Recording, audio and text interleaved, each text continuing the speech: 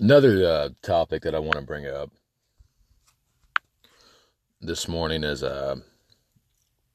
where you work. If you go into work and you feel as if you bust your ass 24/7, you feel as if you don't get the recognition you deserve, then bring it up to your boss or your supervisor, because at the end of the day, if you go into a workplace and you feel like you are, being cornered, or you don't deserve, or you're not getting the recognition that you think you deserve, just let them know. Don't just up and quit. Talk with your supervisor, your boss, your manager, because that's what they're there for. They're your superiors in the workplace.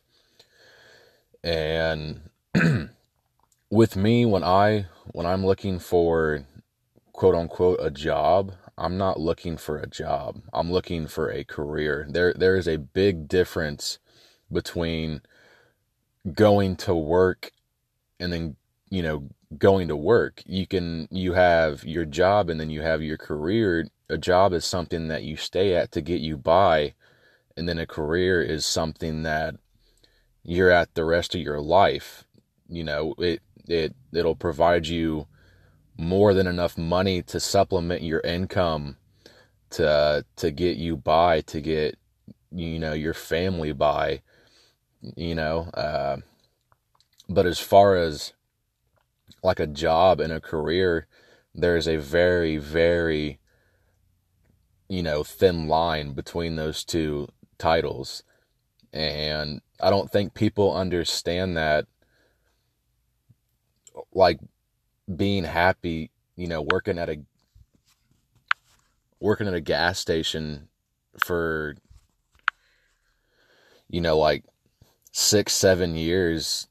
I'm not sitting here trying to bash people, but what skill set are you going to learn, within those 6, 7 years of being, a cashier at a gas station, besides the fact of maybe becoming a manager, to your boss. And yeah, that skill set of having the manager, I guess, appearance to other employers would be good, but 99.9% of the time, when you go to start a new job, you start at the bottom of the totem pole. Things just don't happen in the blink of an eye. And I just thought that that was a pretty good topic to talk about too. So, thank you.